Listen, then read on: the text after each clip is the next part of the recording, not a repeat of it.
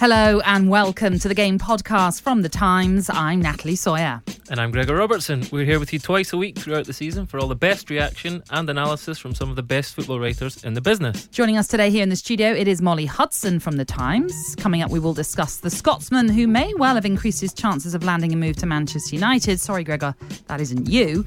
But first, we are asking, has James Maddison done anything wrong? England's uncomfortable weekend saw their defeat to the Czech Republic compounded by Gareth Southgate fielding questions about Maddison after he was spotted in a casino following his withdrawal from the England squad due to illness. An image, which circulated online on Saturday, appeared to show the 22-year-old Leicester playmaker sitting by a gaming table with his hood drawn up around his face. Tom Roddy in The Game today writes, "Ill Maddison warned by manager after casino outing. Once a player has been released, it is up to them how they spend their individual time," said Gareth Southgate. What James has learned is that when you have an involvement with England, there is an increased spotlight on you. So, has James Maddison, Gregor, done anything wrong? Not really. The thing with the stories like this is it doesn't look great, obviously. But without knowing the sort of details behind his absence from the squad, obviously he was declared ill. That was a decision made by the England doctor, and it might have been because he could have infected the rest of his team ahead of two games. So without knowing the details, it's hard to say anything. The thing is, it just sort of feeds into the whole, why has Maddison not played so far? He's been so good for Leicester City, so good in the Premier League, and he's yet to be capped for England despite being called up. And, you know, there's just a few lines that came out of Gareth Southgate's sort of press conference about knowing every single detail about every player.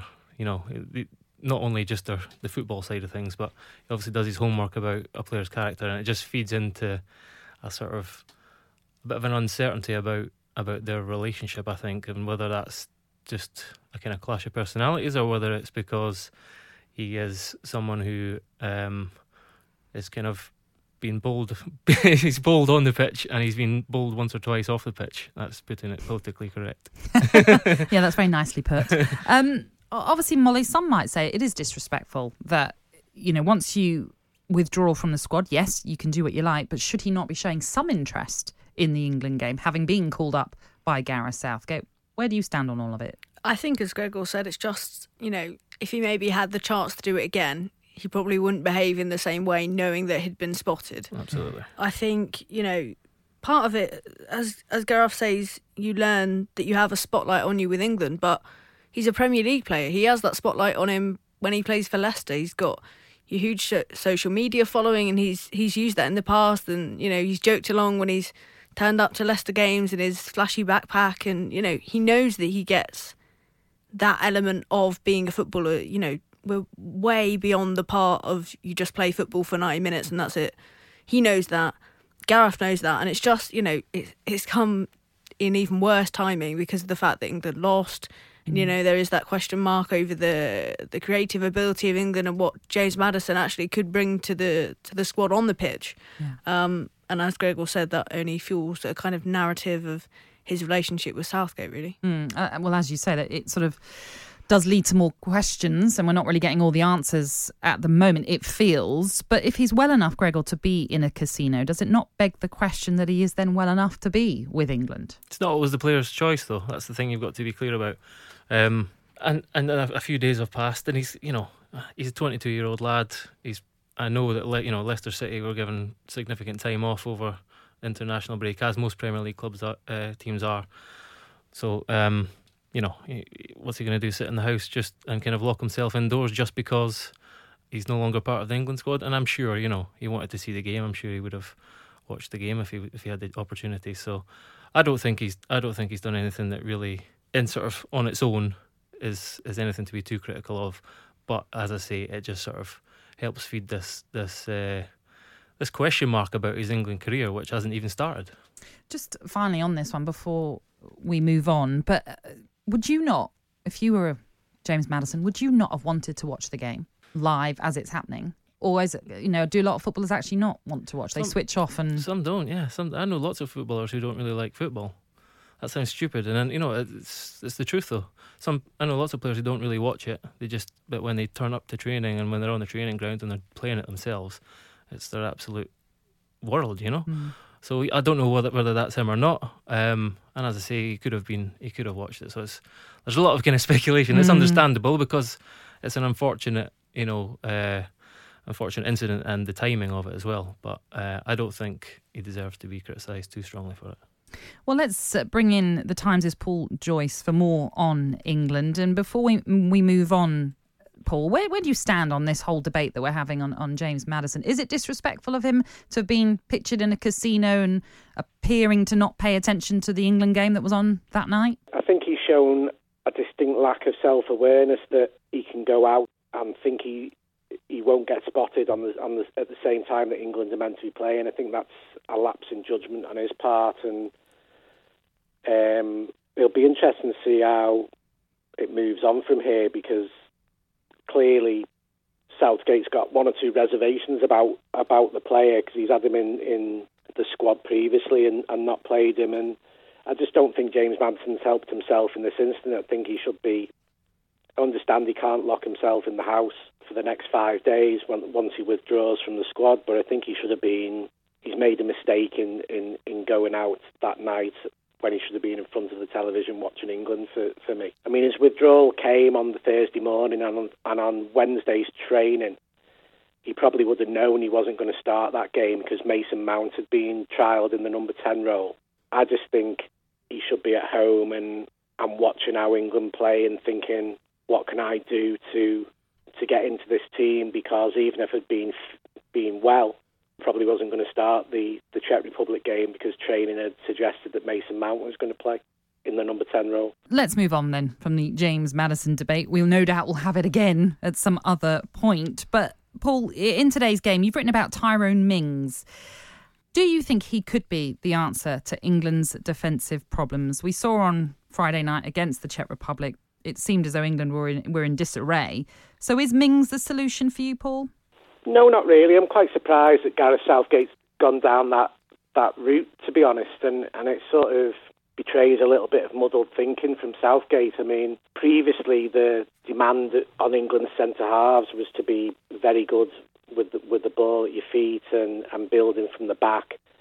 Gary Cahill was sort of jettisoned for a spell because he wasn't that, and then he was brought back for the World Cup. Chris Smalling was famously told he wouldn't have an England future because he wasn't great with the ball at his feet. Now, Joe Gomez to me would be the most natural, or would be a better choice to fill in that defence with England. And I understand Southgate's reservations because he's not been playing for Liverpool regularly, but he did start 2 games in a week just before the international break. So I'm surprised that sort of Gomez hasn't been given his chance before Mings, and it sort of sets a question for Gomez now. If Southgate's saying he won't get in the England team if he's not playing at Liverpool, then that's quite a harsh threshold in one respect for a player who 6 months ago he was raving about as being the answer to his defensive plans. He played in the second game of the Nations League against Switzerland when they finished third alongside Harry Maguire, and that looked like it had the potential to be a long-term partnership. Now, to me, Southgate just seems to be a little too much chopping and changing, and he calls up an extraordinary amount of players in his reign. I think it's 75 different players in 37, 38 matches, which just seems a lot to me, and I just think England needs to settle down and find a blend, and I'm surprised that he's gone to Mings, really. It's interesting you mention the number of players that Gareth Southgate has called up. He's called up and then not used more players than any other England manager this century. And you've written about that again in the game. The 16 players called up and not used sort of range from Glenn Johnson to Aaron Wan-Bissaka. You imagine that this could lead to a little bit of frustration on the parts of those players that have been called up and then not used. Well, certainly if we go back to Maddison, I suspect he'll be, a bit frustrated that he's been in squads and then overlooked for games. Southgate and the FA have said that there's not enough English players, and yet to call up 75 in 30 odd matches To me, that's an extraordinary high number, and I just think he needs to settle England back down a little bit, because he's sort of gone off path, since the sort of Nations League onwards, really. There just seems to be a lack of joined-up thinking from England at the moment, both in the selection policy and then on the team sheets, and been a little bit worrying over the last few games, the way England have lost the way. And, getting in the squad is arguably easier than winning a cap now, but I just think if he's got all these different players around him all the time, he's surrounded by having to learn about new players who are coming into the squad. It's moving away from a core that he can trust, and I just think it feels to me that he doesn't quite know his best team. I think it's time, Gregor, that we talk about Scotland. A disappointing week at least ended with a comfortable victory over Minnows San Marino on Sunday night. John McGinn bagged his first career hat-trick in what was a 6-0 win, as the pressure on head coach Steve Clarke was eased, perhaps, following Thursday's 4-0 defeat to Russia, which ended their hopes in this Euro qualifying campaign. They do, of course, have the backdoor route. Let's not forget that. They can still qualify for their first major tournament since 1998 via the Euro 2020 playoffs, which begin in March, having earned the chance to progress by winning their Nations League group last year. But do we give Scotland much hope? And what on earth is going on with the national team? Gregor? Where do we begin with Scotland? Where are they at right now? We begin at the end, I think. We'll just leave. I think it's probably the lowest point I can remember in my lifetime, probably. Because although we've not qualified for a major tournament since 1998, at least we were coming close, And in this table, we're behind Kazakhstan and Cyprus, which says it all, really. So yeah, it's pretty low. That although a 6-0 win should be something to cheer, it was against the worst team in the world. And a little nugget from Bill's column in the game today was that San Marino have scored twice as many own goals as proper goals in the last 9 years. Oh God! So that was the opposition. Anyway, we'll try and take some cheer from it, because there were a few positives. Lawrence Shankland, who scored his first goal for Scotland.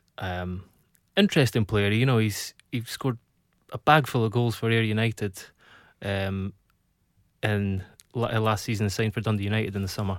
He had some interest from English clubs, English Championship clubs, but so he's not even played in a top tier yet, and not even played in the Scottish top tier. They're in the Scottish Championship, but there were some glimpses of promise from him, and I still stand by the statement that there is the makings of a decent team in midfield with John McGinn, Callum McGregor. Out wide, we've got Forrest and Ryan Fraser, who are two really dangerous wingers.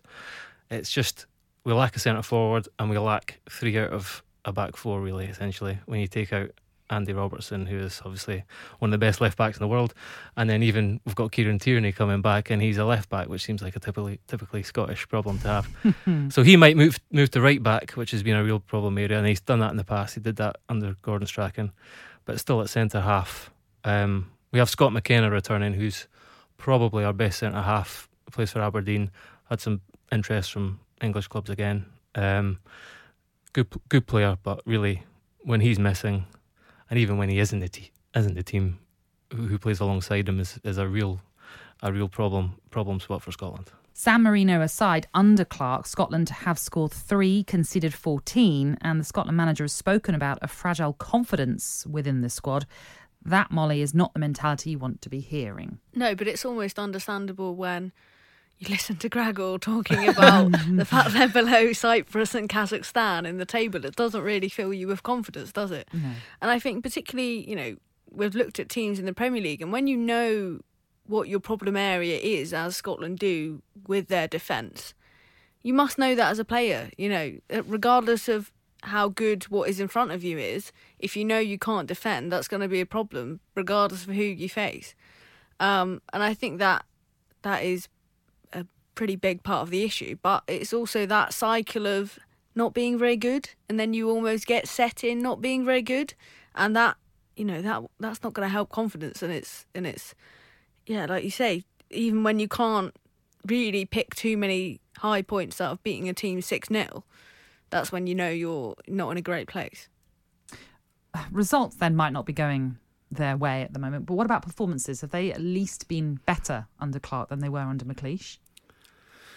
No, not really. I mean, when we've been absolutely gubbed by Belgium and Russia, I still say, again, I stand by the fact that Clark is the best man for the job and the best manager we could possibly hope for.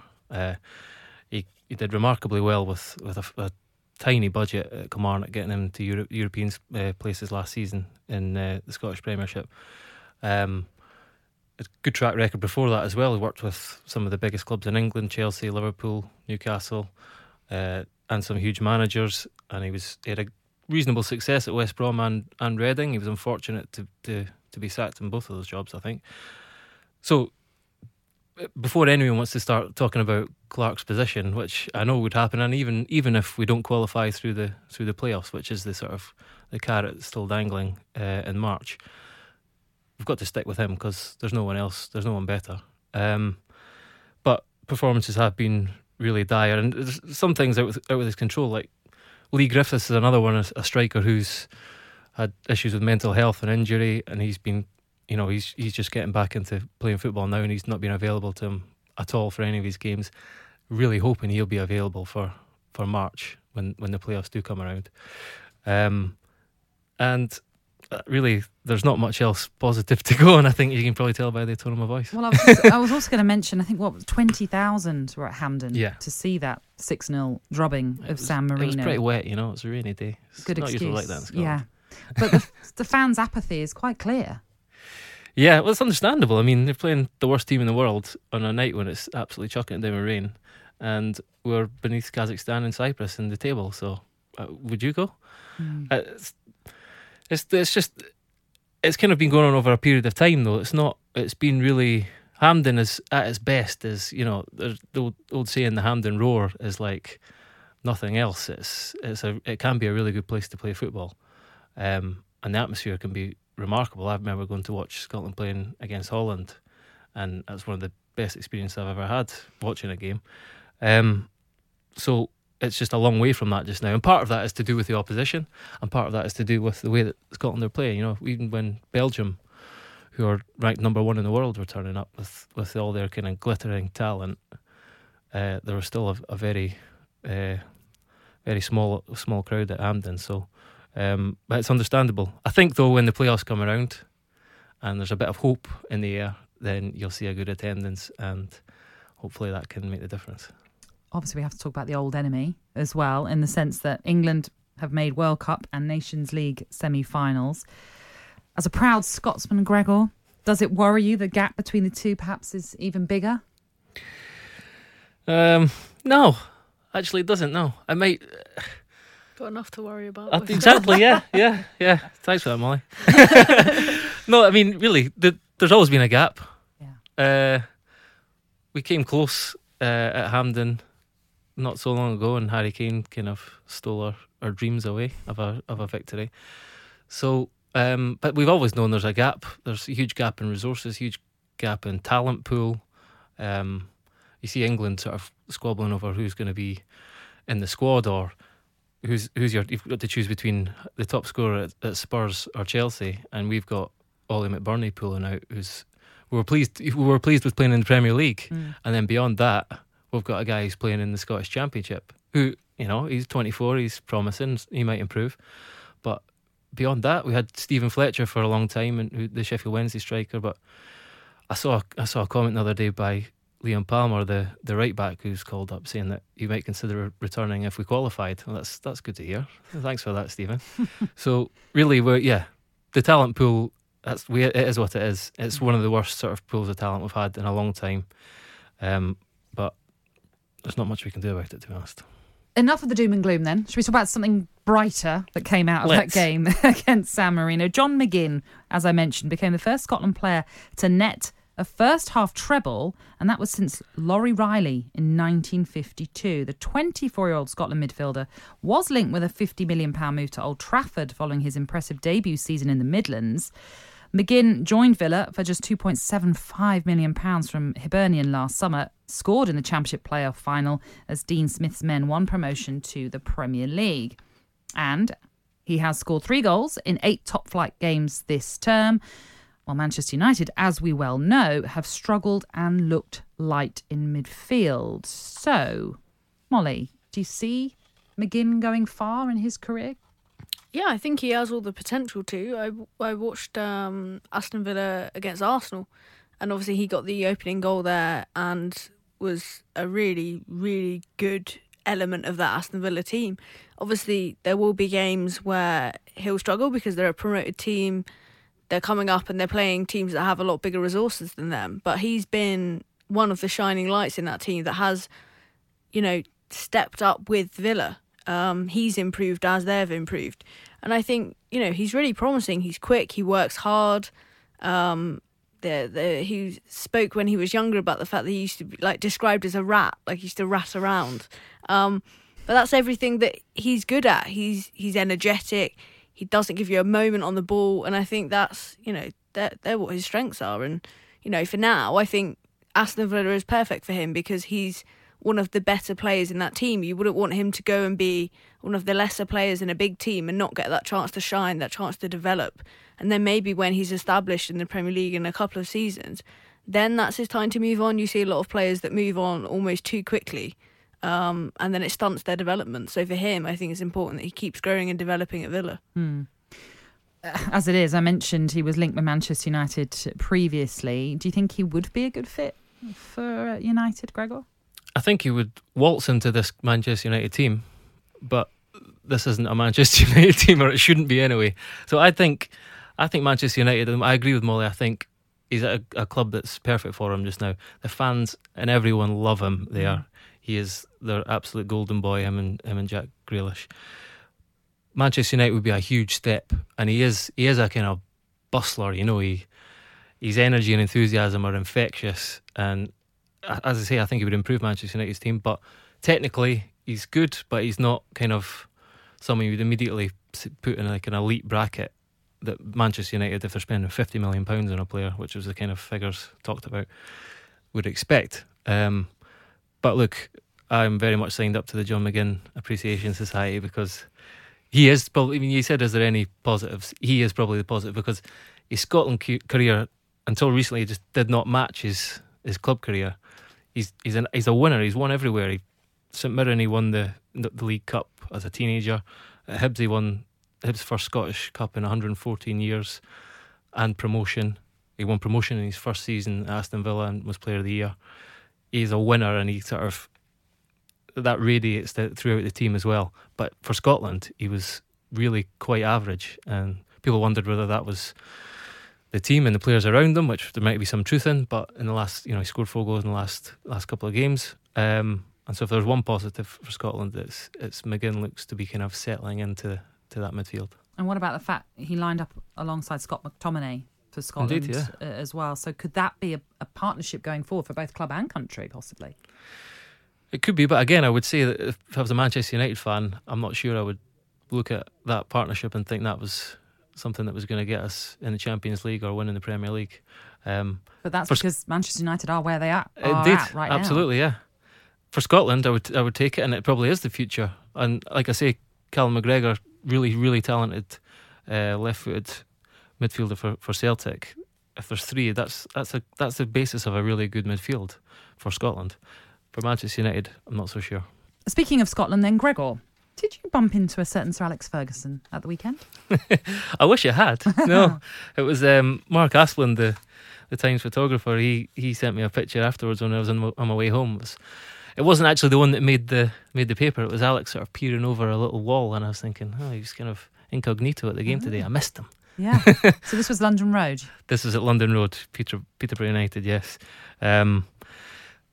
Amazing goal record happening there this season. They're the highest scoring club in the country with 28 league goals, and incredibly their front 3 has scored 25 of them. Only 2 other players have scored goals in the whole of Peterborough's team in the league, one of which was Louis Reid, who to open the score with 8 minutes to go against Lincoln on Saturday.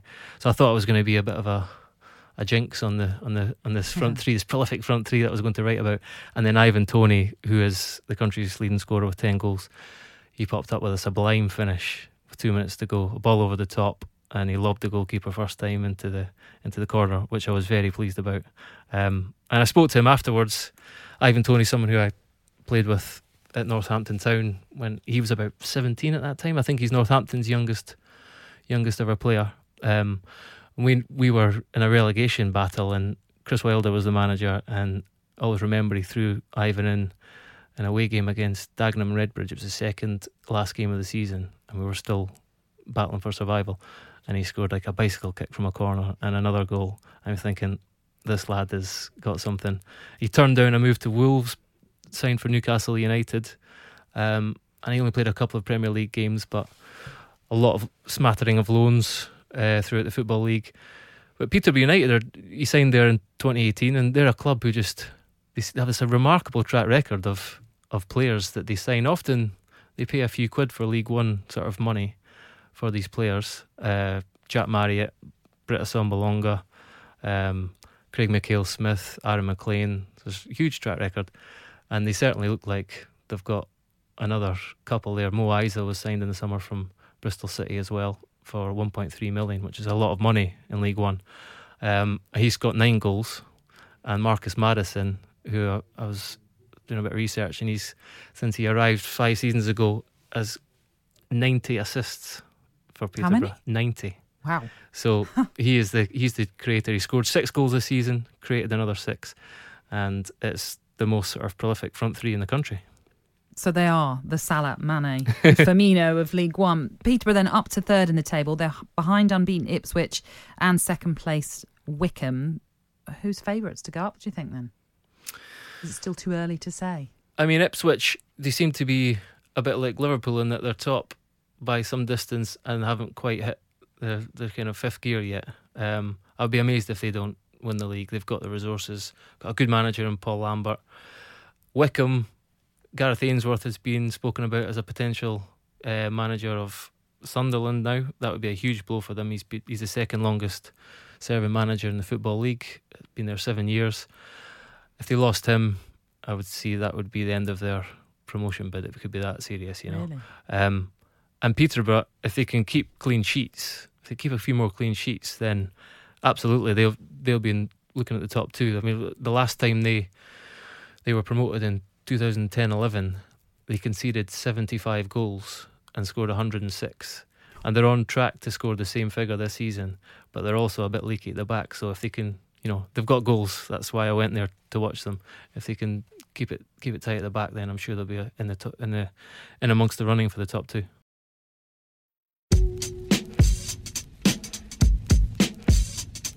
And Molly, while you're here, should we look over the WSL from this weekend? Chelsea women were 2-1 victors over Arsenal women. It was a comeback victory as well. There were 4,149 at this game. How encouraging a number is that at Kingsmeadow? It's really important because we talk about the big games at Stamford Bridge and the Etihad, and I've spoken about those on this podcast before and how important it is to get them coming back. And actually, you know, they're almost anomalies when you look at the attendances. This is a very big, it was the record WSL attendance at Kingsmeadow. Obviously, that's helped by the fact that it's a derby game, and the FA have done really well with their scheduling this season. There we go. I praise the FA for scheduling, because they've put the big games on the men's international windows. So when people don't have anywhere else to go on a Sunday and they want to watch a bit of football, these games are marketed well enough now to be able to get people down there. And it made a difference that you could tell the usual audience that at Kingsmeadow it was a lot more male yesterday. There was a lot of men's football fans there. The atmosphere was brilliant. Emma Hayes, the Chelsea manager, spoke to her players at half-time and actually said, if you can score, imagine how loud this place is going to be. And that's exactly what happened.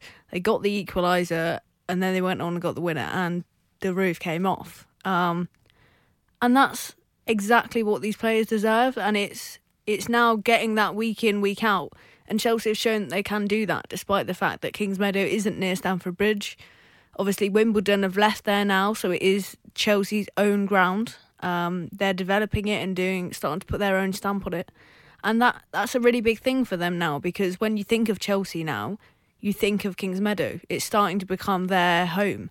And I was speaking to some of the players today, and they were saying that, it feels homely now. It feels like when they walk into that ground, that's their home ground. It's theirs. And that hasn't always been the case because, they've been sharing or moving about and whatnot. So I think that's a really important step for the women's game now to get this regularly. It is early days, of course, but have Chelsea then shown that they are title contenders? I think what they showed at the weekend was their squad depth. And yes, there aren't as many games in the Women's Super League as there are in the Premier League. But when you add in the dominance of the big teams in women's football, your Arsenals, your Manchester Cities and your Chelsea, they're almost always fighting to the end of all of the campaigns. So you look at the FA Cup, the Continental Cup, Arsenal, Manchester City this season are in the Champions League. So that makes them even more stretched, particularly Arsenal, who have a small squad. And that was really shown at the weekend that basically the manager, Joe Montemuro, could only bring on Jordan Nobbs off the bench, who herself is coming back from an ACL injury and isn't fully fit. So, when you look at the substitutions Emma Hayes made, Ramona Bachmann, who is a Swiss international, and Maria Thorisdottir, who got the goal, I mean, they're world-class players that would walk into most WSL teams. So that squad depth there is gonna be really important. And actually, already we're so early in the season, but imagine that 5 months down the line when everybody's played in so many competitions, it's going to be even more important. And you mentioned Manchester City. They were 3-0 winners over Birmingham on Saturday. They are top of the table with a 100% winning start. Injuries and player departures haven't really hampered them. No, you look at it on paper and you think Nikita Paris has left, who had such a good season for Manchester City last term. Obviously, they've brought in Ellen White, who was a brilliant signing, but she's been injured. She's got a knee injury, and I think she's just about ready to come back for that, maybe for the Arsenal game, which is their next league game. But they've found goals. Other players have really stepped up, and yeah, maybe they haven't had the hardest fixtures in the world, but they're now going to a really crucial period this week. It's the Champions League.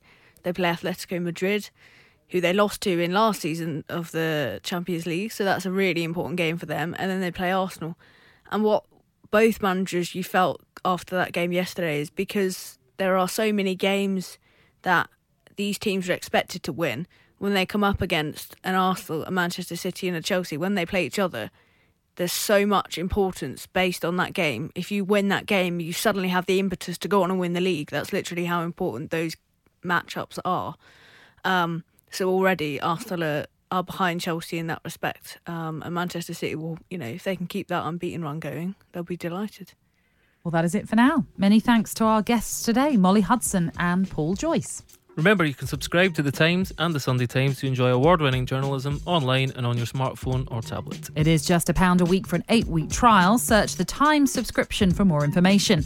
And we'll be back on Thursday as we look forward to the Premier League returning, including the crunch game at Old Trafford as Manchester United welcome old foes Liverpool.